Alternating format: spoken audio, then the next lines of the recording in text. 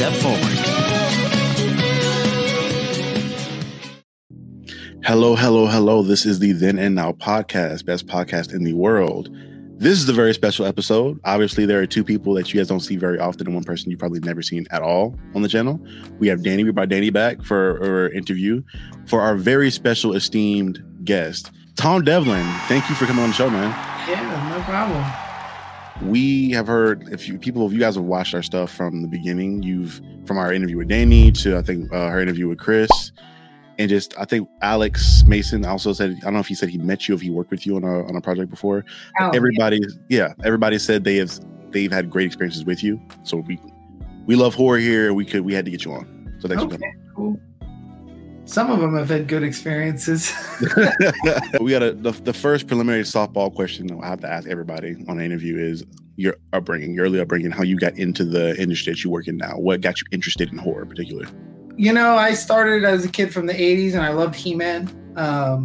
Grew up loving He-Man and Conan and fantasy stuff. And like that morphed into the 90s. It became Ninja Turtles and Toxic Crusaders. And I don't know. I actually really was into comic books and just characters. And it took until like high school that I became obsessed with, you know, in your later teens, you want to watch horror movies and, you know, get to see boobs and blood and monsters. And I learned about a guy named Tom Savini. I grew up next to a family, the Frazettas. They're very famous comic book artists. So Frank Frazetta Sr. was probably the king of fantasy art. You know, he created everything from the heavy metal covers to Conan the Barbarian and all Glenn Danzig stuff. So I was really a fan of Frank Frazetta, and his son Bill introduced me to a book by a guy named Tom Savini, who was a makeup effects artist. And I just kind of changed my perspective and my trajectory. From there, I decided I really wanted to make monsters and do horror films. That's amazing. So so now we've heard the introduction and we brought up Tom Savini now. Would you say you modeled a lot of what you do after Tom, or did you have a mentor in particular that helped you?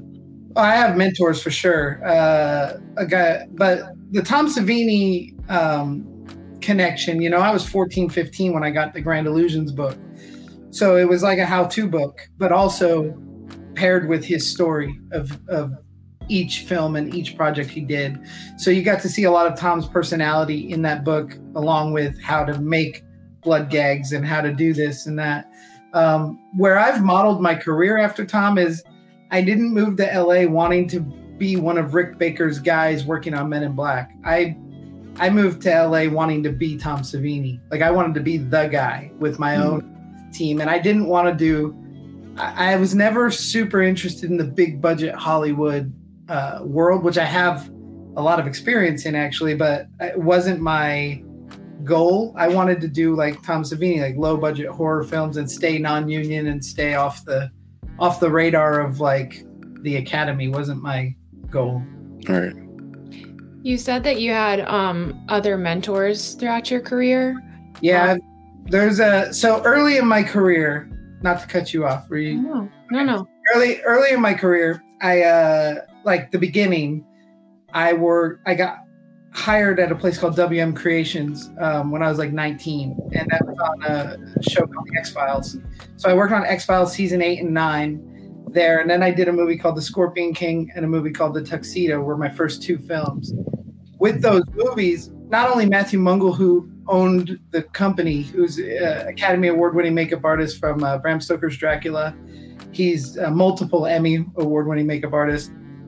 His tutelage was awesome, but he really just oversaw everything going on. He wasn't active in the shop, but there was a couple figures in that shop, one being a guy named Tim Considine. Tim Considine was responsible for all the makeup effects for Trauma Entertainment. And he had done Toxic Avenger Part 4, Terror Firmer, some stuff on Romeo and Juliet, Toxic Avenger 2 and 3. And I was that's the Hollywood I wanted to work in, which was like not Hollywood, just low budget crap. And right.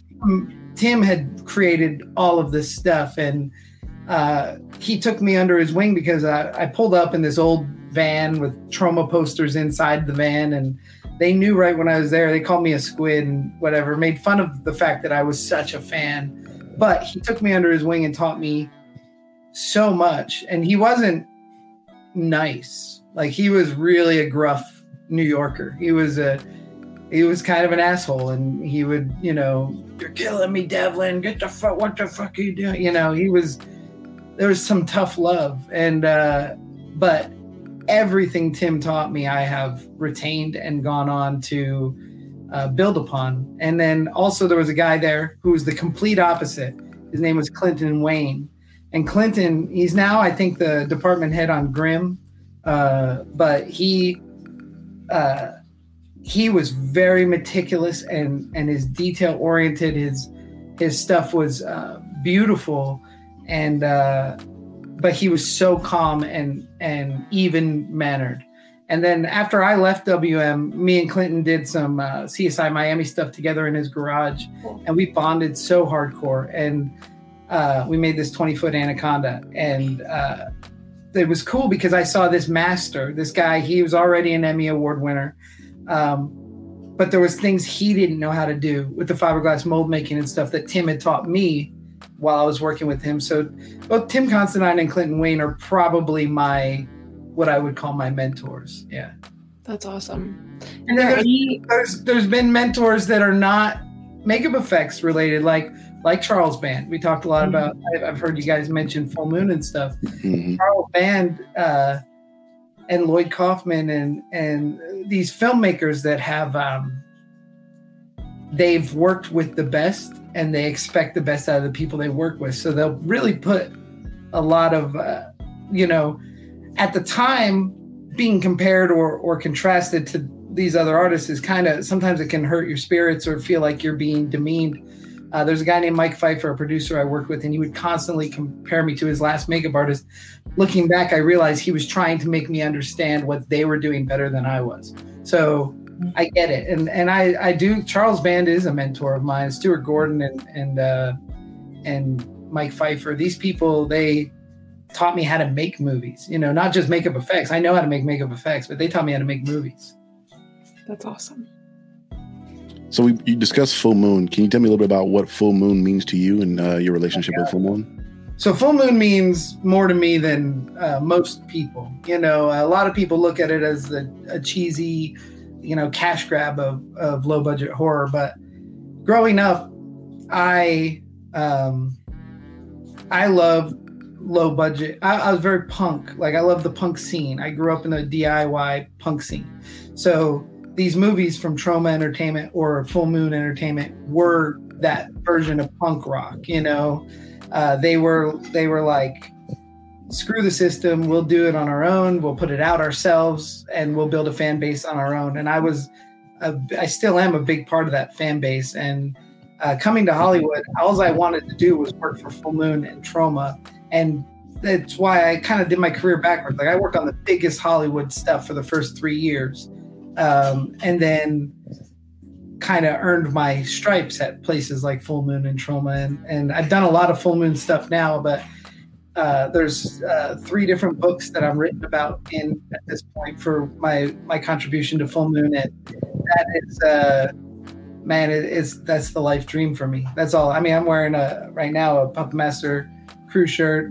Danny's got on the Blade Iron Cross shirt. Like, Puppet Master and Full Moon is more important to me than just crappy low budget movies that they are. It's about achieving what I wanted to do when I was 14. Would you say that relationship is one of your biggest accomplishments in your career? Yeah, I would. I tell people all the time too, like, it's funny because especially industry people, when you talk about Full Moon, it's a stepping stone. It's the spot that you get your start in or whatever.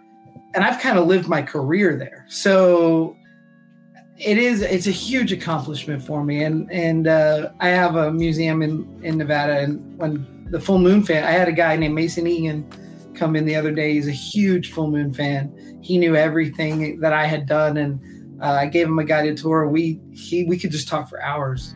And as you guys will see, I can talk for hours. So just cut me off whenever. We love that. Makes for good content for us. In regards to museum, since you brought it up, what made you want to do that? obviously most people are collectors, like most people are. But what made you take that extra step to make a public display of your collection to show everybody? So that's an interesting thing too, because it's not necessarily, I mean, I guess it's a collection. If somebody else owned it, I would consider it a collection. Everything in the museum is a one-of-a-kind work of art. So it's more of an art gallery.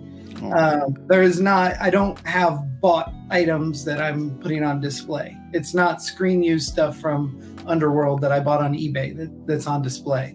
It's items from my own career, which not many people know about, which is low budget stuff like Full Moon and Trauma and the Asylum. And then there's also a walkthrough of history from the silent film era to modern day. And every figure is made, not necessarily screen accurate, but they're sculpted, painted, and displayed in a way that I would have made the characters had Tom Devlin made the Phantom of the Opera or whatever. So what made me want to do it was my house was getting overrun with all my stuff. And I had this long conversation with John Carl Buechler in 2010. John Buechler being my favorite effects artist of all time, but he worked for Charles Band and Full Moon for quite a while. And I had a long conversation with him about how much I love what he does. And I've taken a lot of my style from him. And, but like, you can't live off a Full Moon budget. Like they don't have money to support a family, you know? And he said to me at that point, what you need to do is figure out something you can do with your art to make money. And then you can work for Charlie for free for the rest of your life if you want to, but you don't have to. And, it took a couple years of culminating, but that's basically what I did. I figured out a way to make money without making movies. And now I can make Full Moon movies because I get a paycheck. Right. That's sick. So you discussed working on when you start working on the big high budget movie sets. What is some contrast that you can give us from those bigger sets to what you love to do with Full Moon? Well, I'm going to take it away from Full Moon and put it in the Asylum. Okay. I worked on Terminator 3 with Arnold Schwarzenegger. Huge, probably one of the biggest Hollywood movies at the time. But I also worked on Terminators for the Asylum, which was like the low budget knockoff and it was cool to get to be part of both, because on Terminator 3, I made one piece of Arnold Schwarzenegger body, a full body that is hanging from a hook, and it gets smashed all through downtown LA. And I made that body. They were going to cut the scene from the movie, and Arnold was like, I'll pay for the scene. It's very important. I had worked previously on Scorpion King, and I made these weighted bodies for this fight scene that fall out of a chandelier. And Arnold's makeup artist, Jeff Don, was the makeup artist on Scorpion King. So he told Arnold, hey, you know what? I know these guys, because they were using Stan Winston's studio for Terminator 3, very, very expensive. He said, I know these guys that made me these bodies for Scorpion King. Maybe we can cut the budget a little by getting the body for the downtown thing through them instead of Stan. So me and my buddy Chuck O'Brien were hired through WM Creations to make this body of Arnold that hangs from a hook and smashes downtown. So 2 years later, the movie comes out, you go and see it. 4 seconds, you see that body, you know, and it's like, yes, I made that. I'm part of it. Don't have credit. I have no credit in the end. Doesn't matter. I worked on Terminator 3. Cut to the Asylum on Terminators. Paul Logan was brought in, who looks like poor man's Arnold Schwarzenegger. He was also in Puppet Master Axis Termination. He's a Full Moon guy and an Asylum guy. But me and Paul have worked together a lot. He's super ripped. So he looks like a Terminator. Not hard. I got to make every Terminator effect, every bit of the props, because I love Terminator so much, I went crazy on Terminators. I still don't have credit in the end, which is crazy. I have no idea how that happened. The producer was my roommate. But at the end of the day, I prefer the experience on Terminators over Terminator 3. Right. Because I wasn't just there to make one small cog in the system and ship it off the set and hope it looks good. I designed, created, and pulled off every effect in Terminators. And I was the guy on set shooting the blood cannon, applying the prosthetics. It was awesome. That's sick. That's actually amazing. Yeah. And nobody knows about Terminators. I mean, unless you caught it on Sci-Fi Channel at midnight or you stumble across it on Tubi or something. But for the people that do, it's a fun movie. And it's like, man, it snowed in LA while we were making it. It was hard conditions, but it was like, it was awesome. And that's that punk rock level. Like, it may not have the biggest audience, but there's a bigger appreciation of being there. All right. And you spoke on how you said a fan came to the museum before. What's it like seeing and getting, like, having conversations with people that have witnessed your creation and like have an appreciation for it? How much pride do they give you? I do horror conventions almost on a monthly basis. Like, I meet and greet fans regularly. It's kind of my job. I fly around. I do the Mad Monster Party, which is in Arizona, and twice in North Carolina a year. I do all the horror conventions. And also at the museum, I meet fans every day. And it's one of the reasons I didn't know this building, the museum, but it's the coolest part about the museum, because I make a movie like Terminators where I'm like, God, I loved every bit of that. I put so much heart and soul in this, and nobody sees it, right? But somebody who pays and goes through my museum, they'll see props from Terminators. They'll come back out and they'll be like, man, this was awesome. I love this. This reminds me of my childhood. You get the immediate feedback. And what builds endorphins and dopamine. Like, all artists have egos, right? And I'm a Leo. I love my mane to be stroked. So it's like getting these people to tell, and I'm like, oh, shucks, thanks, guys. Like, I'm so glad you liked it. But inside, I'm like fireworks, Right. All the hard work paid off, But with the movies, you put so much hard work into these movies, man. And then you put them out, and you just get shit on by reviewers that think they can do it better. And it's like, screw you guys. You know what? That shit's hard. It is hard to make a movie. So with all of that, like, negativity and people constantly like wanting to pick your work apart, what do you think is your driving force behind your career and why you keep doing what you do?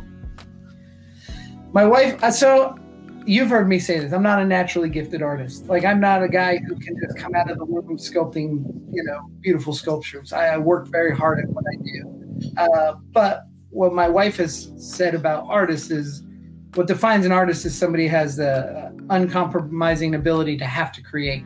And that's it. It really doesn't matter the feedback, or if I was homeless living in Slab City, I'd be doing the same thing. I have a innate need to create what's in my head. So whether it's for the museum or for the movies, I just directed my first film. And that was a new journey that I had never seen.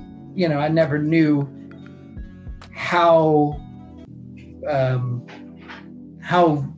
I just never knew how rewarding it would be to do all aspects of it like that. So, which is weird because I'm a control freak. You think I would have thought of this earlier, but there's just a need to create, and a need to tell stories, and a need to make art. And whether people like it or not, that really isn't the end goal. The end goal is to get it from my brain to the table to the museum, Yeah. All right. Now, this is going to be a little bit of a broad question, but in all your time, you've gone to a million conventions and seen fans. You've seen them come and see your own work. What do you think it is about the horror genre in general that just captures people so much? I think part of it is conventions, kind of. And now social media. It'll be interesting to see in 20 years what happens, because when I was 14 or 15 and I went to my first horror convention, I stepped into a hotel in New Jersey, and it was just a room of like-minded people that liked horror. But at that time I liked horror, so I had seen Scream, right? I tell people this a lot. I went into going to see Scream as a skater kid. I was Randy with a Fresh Jive shirt. When I left Scream, I wanted to be Randy because of his cinephile knowledge of horror films. He was the kid with the Fresh Jive shirt and baggy pants that knew everything about Michael Myers, Jason, Carrie, The Howling. So that clicked for me because I already loved like the fantasy art and comic books and stuff. And I'm sure we're probably around the same generation, but I grew up on Jim Lee's X-Men, and like I knew every character and their storyline and where this was going. And so when I saw Randy and his spitting out all this knowledge of horror, like I left that theater, that guy, that was now me, and I did I dove into it and I became a horror aficionado. So I went to a horror convention and there's other like-minded people there that are horror aficionados with patches and stickers. And then I stepped into a conference room with Kane Hodder, who played Jason, and Gunnar Hansen, who played Leatherface. Tom Savini's down the hall. And they talk to you like you're a person. They treat you like you're a human. This is before the internet. This is before social media. This is like 96, so you never believe you're going to see the guy inside the TV in person when you live in Pennsylvania. That's just not real. It's not Beverly Hills 90210.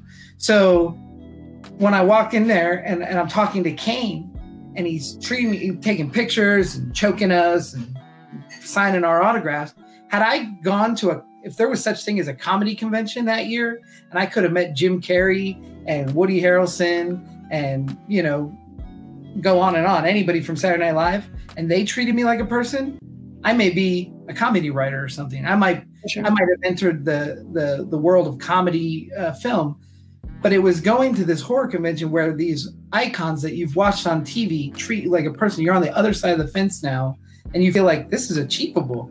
Tom Savini's sitting at a table selling Leatherface masks. I can become what these guys are, and I can ask them for advice. And I see that today. Like, I treat fans at conventions like I'm meeting a friend or a student. And if they tell me they want to, I meet so many people in their 30s and 40s. Oh, I've always wanted to do what you do. And I say, what stopped you? I just never had I got a real job and this and that. What do you do on the weekends? I mean, do you work 7 days a week? Because what do you do on the weekends? Because you can make stuff at your kitchen table. It's not hard to do what I do. Oh, yeah, but I just want to be involved with the movies. Well, make stuff first, because you can't get involved with the movies until you know how to do it. Yeah. And there's a jumping point. I met this guy, Mike LaSalle, in Fort Myers, Florida, who's worked at Costco for 23 years. Oh, I always want to do what you do. I was like, you know what, man? Can you get any vacation time? He's like, yeah, I got a week off. And I said, all right. Now, this guy had been sculpting in his living room and stuff. He had a little office with some little trinkets and stuff he had made. He tried. So I took him on Killjoy Goes to Hell, and he did the whole movie with me. And got himself a credit, got to apply, makeup to Trent Haga. Like, this dude, I just gave him the gift of, like, look, you can do Hollywood stuff. He still works at Costco, but he gets to say I worked on a movie once. Right. That's amazing. That's very special to say. Special effects. So obviously, being a special effects artist and working on the project. It's makeup effects. Makeup effects. Special effects artist blows up cars. Special effects artist smashes holes in walls. We do effects through makeup. That's makeup effects artist. Thank you for the correction. With makeup effects, you guys do a lot of prosthetics, and a big critique with modern day horror movies today is the oversaturation of CGI versus the natural prosthetics. What would be your feelings on that in particular? It's evolution, and it's unstoppable. So, I'm a prosthetic guy. There's two good sides to this coin. So I was involved with the Texas Chainsaw video game that just came out. Or it's not out. It's not out yet. It's still in development.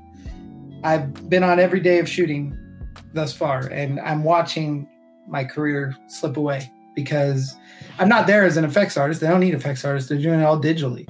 It's a digital game, but I'm there as I was brought on by Kane Hodder, and he, the same guy who I met in a room when I was 14. I work with him on the regular now. And he brought me there because I'm a huge Texas Chainsaw fan. He fashions me an expert. So I was there to make sure he got what he needed, and I had masks for him to wear so he could feel like Leatherface. They wouldn't shoot with them, but he could see the constrictions of the vision, and I made him a fat suit, and I gave him accurate chainsaws to the era. But all that being said, while Kane is acting in a motion capture suit in a floor with nobody, I'm watching on a monitor Gunnar Hansen as Leatherface acting, because it's already done. The digital work. When he performs on monitor, he is Leatherface. And I'm watching I didn't sculpt that. I didn't make that. He cuts a girl's head off. I didn't make it's in the game, but it didn't happen, Right. So it opened my eyes to a new perspective. I can't just say fuck CGI. I think I know Ethan knows John Luchago really well. Yes. John Luchago is incredible when it comes to digital effects, and his digital effects augmenting my makeup effects is a beautiful thing. There's a shot in his Bioslime. Victoria DeMar turns her head and she's all made up and looks crazy. Her eyes go black and her tongue comes out and it's purple and it's like comes all the way down near her tits and back in her mouth. And it's like, that was digital. But with the makeup, I mean, it's a seamless, beautiful thing. Guillermo del Toro does it the best, probably, blending 3D and physical. But yeah, I mean, when I work on an Asylum movie and I make a beautiful Mega Piranha puppet and then they just shoot without the puppet and make a digital Mega Piranha that looks stupid, I'm not happy about it. But it's just a progression of a lot of people that are gamers that grew up playing video games. They don't see that as poorly as I see that, you know? But there's definitely a weird thing. Like, if you watch the digital Planet of the Apes, the newest Planet of the Apes, there's characters in that. There's Caesar, there's Bright Eyes, there's an orangutan. I don't know those characters. I can't draw them when I'm at, a restaurant just doodling on a napkin. But I can doodle Zira, Dr. Zaius, Aldo from the original Planet of the Apes series. Like, I know those apes. I know what they look like. I remember it. I can't even remember what Caesar's makeup looks like because the makeup's on top of digital. It doesn't burn in my brain the way a physical makeup burns in my brain. So it's a weird thing. It almost goes hand in hand with the younger generation having no attention span due to YouTube 10-minute videos.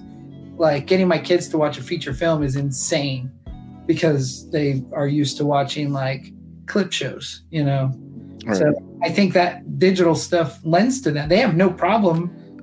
I don't think younger people care about the digital because they grew up surrounded in a digital world, and that's what's going to bring in this whole, Ready Player One or whatever is going to happen for real. The metaverse and all that. Yeah, because it's entertainment for them to stare at that weird, soft, fake-looking person with a horse head or something. I don't know. It's a weird thing for me. But there are a lot of people out there that are still advocates of practical effects and physical. And I work for these guys, the Mahal brothers, and they love practical creature suits, rubber monsters, not cheesy rubber monsters. They want them to look badass, that's their thing. So in that same token, are there any movies in particular you can think of that come to mind in which that was done greatly, rather that be big Hollywood or low budget? Low budget probably is a little self-explanatory because they do that majority there. But are there any bigger movies? Practical effects really well? When was the last great monster movie? I mean, it's tough because there's elements in some of the Marvel movies. There's elements of great effects. Legacy Effects puts out some awesome stuff, but it's so CG augmented. It's tough to think of the last great creature effects in big budget movies. Hellboy, Guillermo del Toro's Hellboy. Yeah. I love that stuff. I mean, that's still 20 years ago. But anything Guillermo del Toro does is pretty on par. And Scary Stories to Tell in the Dark had some really amazing practical effects. A lot of CG augmentation, but a lot of cool practical effects. Mm-hmm. But I'll be the one that says it, and everybody bashes me. I hate things like Stranger Things. Everybody's like, Stranger Things is such a throwback. Stranger Things is so vintage and nostalgic. Then why do they have digital fucking monsters? All they do is talk about Rob Bottin and how he built the thing for the thing. Why don't they just put a guy in a rubber monster suit and make it throwback to the 80s? I don't understand why they're doing digital design in something that's supposed to look like 1985. It drives me crazy. That's an interesting view on that. I love that, actually. I've never thought about that like that. That's interesting to see. Yeah. It just takes you completely out of it. You know what was good with digital, though, that's similar, is Super 8. Super 8 has a digital monster, and it's set in the 80s. It's supposed to be throwback, but it's so fun. There's something different about it. Yeah. So I don't know. So do you? Obviously, you talked a lot about creature film. Psycho Gorman has incredible creature suits, and it's new. It's not big budget, but it's maybe $1 million at least. Is that the one with the alien? I guess he's like an alien that comes down. And a little girl. Okay. Yeah. Psycho Gorman's awesome. I've heard great things about that one. I watched like part of that. I don't think I watched the entire movie in totality. It's very much like Steve Wang's The Guyver. It's kind of like The Guyver, a little bit of Power Ranger flair to it. Okay. We talked a lot about creature films and how you feel about those, but do you have a different perspective when it comes to poltergeist kind of stuff? With Ghost? Something along the lines of maybe Paranormal Activity? I'm not into it. I just don't care. I would work on stuff like that, which I have, but if I'm going to do a supernatural thing, I like more of like a Scooby-Doo vibe to it, where it ends up being fake. Not that I don't believe in ghosts. I totally do. I've had experiences myself, but I just not super into supernatural movies. They kind of bore me. That's fair enough. When it comes to your favorite stuff, do you have any favorite horror movies in your upbringing? Because you said you grew up in a punk scene that was a little different than the norm. So do you have any out of the box movies growing up that you would attribute to your love of the genre? Yeah. And so I like fun stuff, so when it comes to slasher films, I like stuff like Sleepaway Camp 2, Friday the 13th Part 4. I love movies like Monster Squad, like kid adventure movies and stuff. I love, as far as that punk stuff goes, that's where Troma was huge for me, because Terra Firma, Tromeo and Juliet, Class of Nukem High, like that stuff, Return of the Living Dead, that was like my rebellion. I loved, and it's funny because a lot of the movies I love, like Return of the Living Dead, Night of the Demons, those are now kind of like popular through Instagram. But when I was a kid, it was real weird, like, oh God, that's the weirdo that loves Return of the Living Dead stuff, and it's weird because once Walking Dead happened, it was like you weren't cool unless you like zombies. But when I was a kid, you weren't cool if you like zombies. So there's I don't know. Of course, all the Savini stuff, Dawn of the Dead, Martin. I liked everything. I'm not super picky either. I'm not judgmental. Not the guy that rips apart movies. I love film. So it could be anything from a romantic comedy, chick flick, to Bad News Bears. I'm a big fan of movies. Ninja Turtles, probably my favorite creature movie of all time. I think the goals reached in Ninja Turtles, people don't understand. Like before Ninja Turtles, they didn't tint foam latex, but due to the tearing in the suits while they were doing all the acrobats, they had to figure out a way to not get white tears in these green turtles. So they learned to tint foam latex, and the animatronics in Ninja Turtles is second to none. People don't really get it, but when you watch the first Ninja Turtle movie, those suits are flawless. There's not one moment you see behind the mask and see their eyes. They're doing insane stuff, and they're based on the turtle designs. They lend themselves to makeup effects because, of course, the seams for the arms are covered with arm pads, and the same thing with the knees and the belts, and like they're seamless. They're perfect. That all being said, that's one of the last questions we'll get into. If you could pick any movie out of any of the ones you talked about, or any IPs out currently that you could go back and work on personally on the makeup effects on, what would you choose? Leprechaun. Anything in the Leprechaun. Yeah. That's funny. It's the only series that got away from me, man. Like I've worked on my entire life goals, dreams. There's not anybody or any one thing that I wish I could have been a part of that I haven't been a part of. And one of the cool things is, like, I never got to work on a Friday the 13th film, but I've put Jason from part 2 back into his prosthetics, Warrington Gillette, for photo ops at conventions. I've built an Uber Jason suit for Kane Hodder, a Friday the 13th Part 8 suit for Kane Hodder. So I've got to make Jason on the guys that played Jason. I got to do Paul Muzzar from Dawn of the Dead, the bald plaid shirt zombie. I mean, I've got to be it's cool. The photo ops has allowed me to step into my childhood and check it off the list. The one series, and I ended up being part of Puppet Masters, and I did Poultrygeist for Trauma, and I've knocked every childhood goal except for Leprechaun. Like, if that's the one that got away. So how do you feel about I think they made a remake. The most recent one was like, what, 2009? It's not a remake. It's a direct sequel to the first one. So it's Leprechaun Returns. And it's incredible. The effects are incredible. They shot in South Africa, or I would have fought hard to be on that movie. The problem is, I don't want to be on that movie as an assistant or a piece. I want to do Leprechaun. So before Leprechaun Returns, Gabe Bartalos has done every Leprechaun movie. That's his franchise. So now the torch got passed to a bunch of new people. Warwick Davis doesn't play the Leprechaun, but it's and they did in South Africa. So hopefully, I mean, I have a goal to get in touch with. I've worked for Barry Barnholtz, the producer. I did 4 movies for him. So if I can ever get in touch with him and pitch him, I would love to. I would love to not only do makeup effects on Leprechaun. I want to direct a Leprechaun. Right. That'd be so dope. So for any of the young and up and coming people that want to potentially get into this industry and do what you do, what advice would you give them?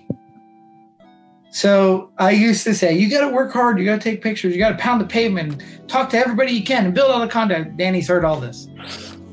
I got a new perspective on all this. And I was on a documentary for G4 like 12 years ago or something with Rob Zombie. And it's cutting back and forth from me and my wife making this low budget movie to Rob Zombie making Halloween 2. And it cuts between the two of us and kind of juxtaposes what it's like to make no budget movies. And they ask him that same question. And he goes, if you have to ask for advice, go home. If you have to ask for advice, you're not going to make it. And in the last 2 years, I've decided that's true, man. Like, I didn't ask any. I mean, I did ask. I still ask people for advice, but it didn't matter what they said. It doesn't matter if they say what lines up with my opinion. I'm still going to do. But when I was 18 years old, I called the Kyoto Brothers. They made Batteries Not Included, Critters. They directed and created Killer Clowns from Outer Space. I called them and I said, I'll sweep your floors. I'll clean your shop. I'll do anything. I'll do runs. I'll get you lunch, whatever you want. I just want to come work there. And they said, go home, kid. Computers are going to take over our industry. This is in 1999. They said, computers are going to take over our industry. Go back to Pennsylvania, get a college degree and get a job. Like, this isn't a career. This isn't a future. Well, 10 years later, I worked with Charlie Kyoto and I told him that. And he's like, I never would have said that. And I was like, you did. You told me that. And now I'm a successful effects artist because I didn't listen to you, you know? Yeah. And that's how I feel. Like, if you got to ask somebody for permission or advice to do what you want to do, you're probably not going to make it. All right. I like that advice. Well, thank you so much on that insight. Is there any upcoming projects you've been working on besides the Texas Chainsaw thing that you want to promote or plug while you're here? There's a movie that I commented on. I directed a film back. I'm not talking about it yet. So keep an eye out. I will announce it when it's done in the can, and it is done. It's being edited right now. But when we have like trailers and distribution lined up, I'll start talking about it. Gotcha. But other than that, like the Monster Museum in Boulder City, Nevada, it's just minutes off the strip, and it's ever changing. It's incredible. It's a fun time. And I'm about to go jump in the fire, literally, with the Mahals again on a movie called Devil's Night. It's a movie. It's medieval. We just finished a movie called Bermuda Island in Puerto Rico. We shot in Puerto Rico. It was incredible. And now we're headed to right outside Houston, Texas, I think, to a Real Deal Castle with Kevin Sorbo. So, cool. You know, that's the kind of stuff I live for. Is like, I know when I was 14 years old, I would love this movie. So I'm excited to do it. So keep your eyes out on Devil's Night. If you guys are Indiegogo people, they run campaign. You would already know about it.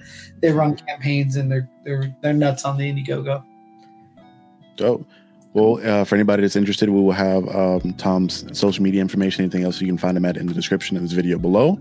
Thank you guys for tuning in. This has been another episode of the Then and Out podcast, and we will see you guys next time. Awesome.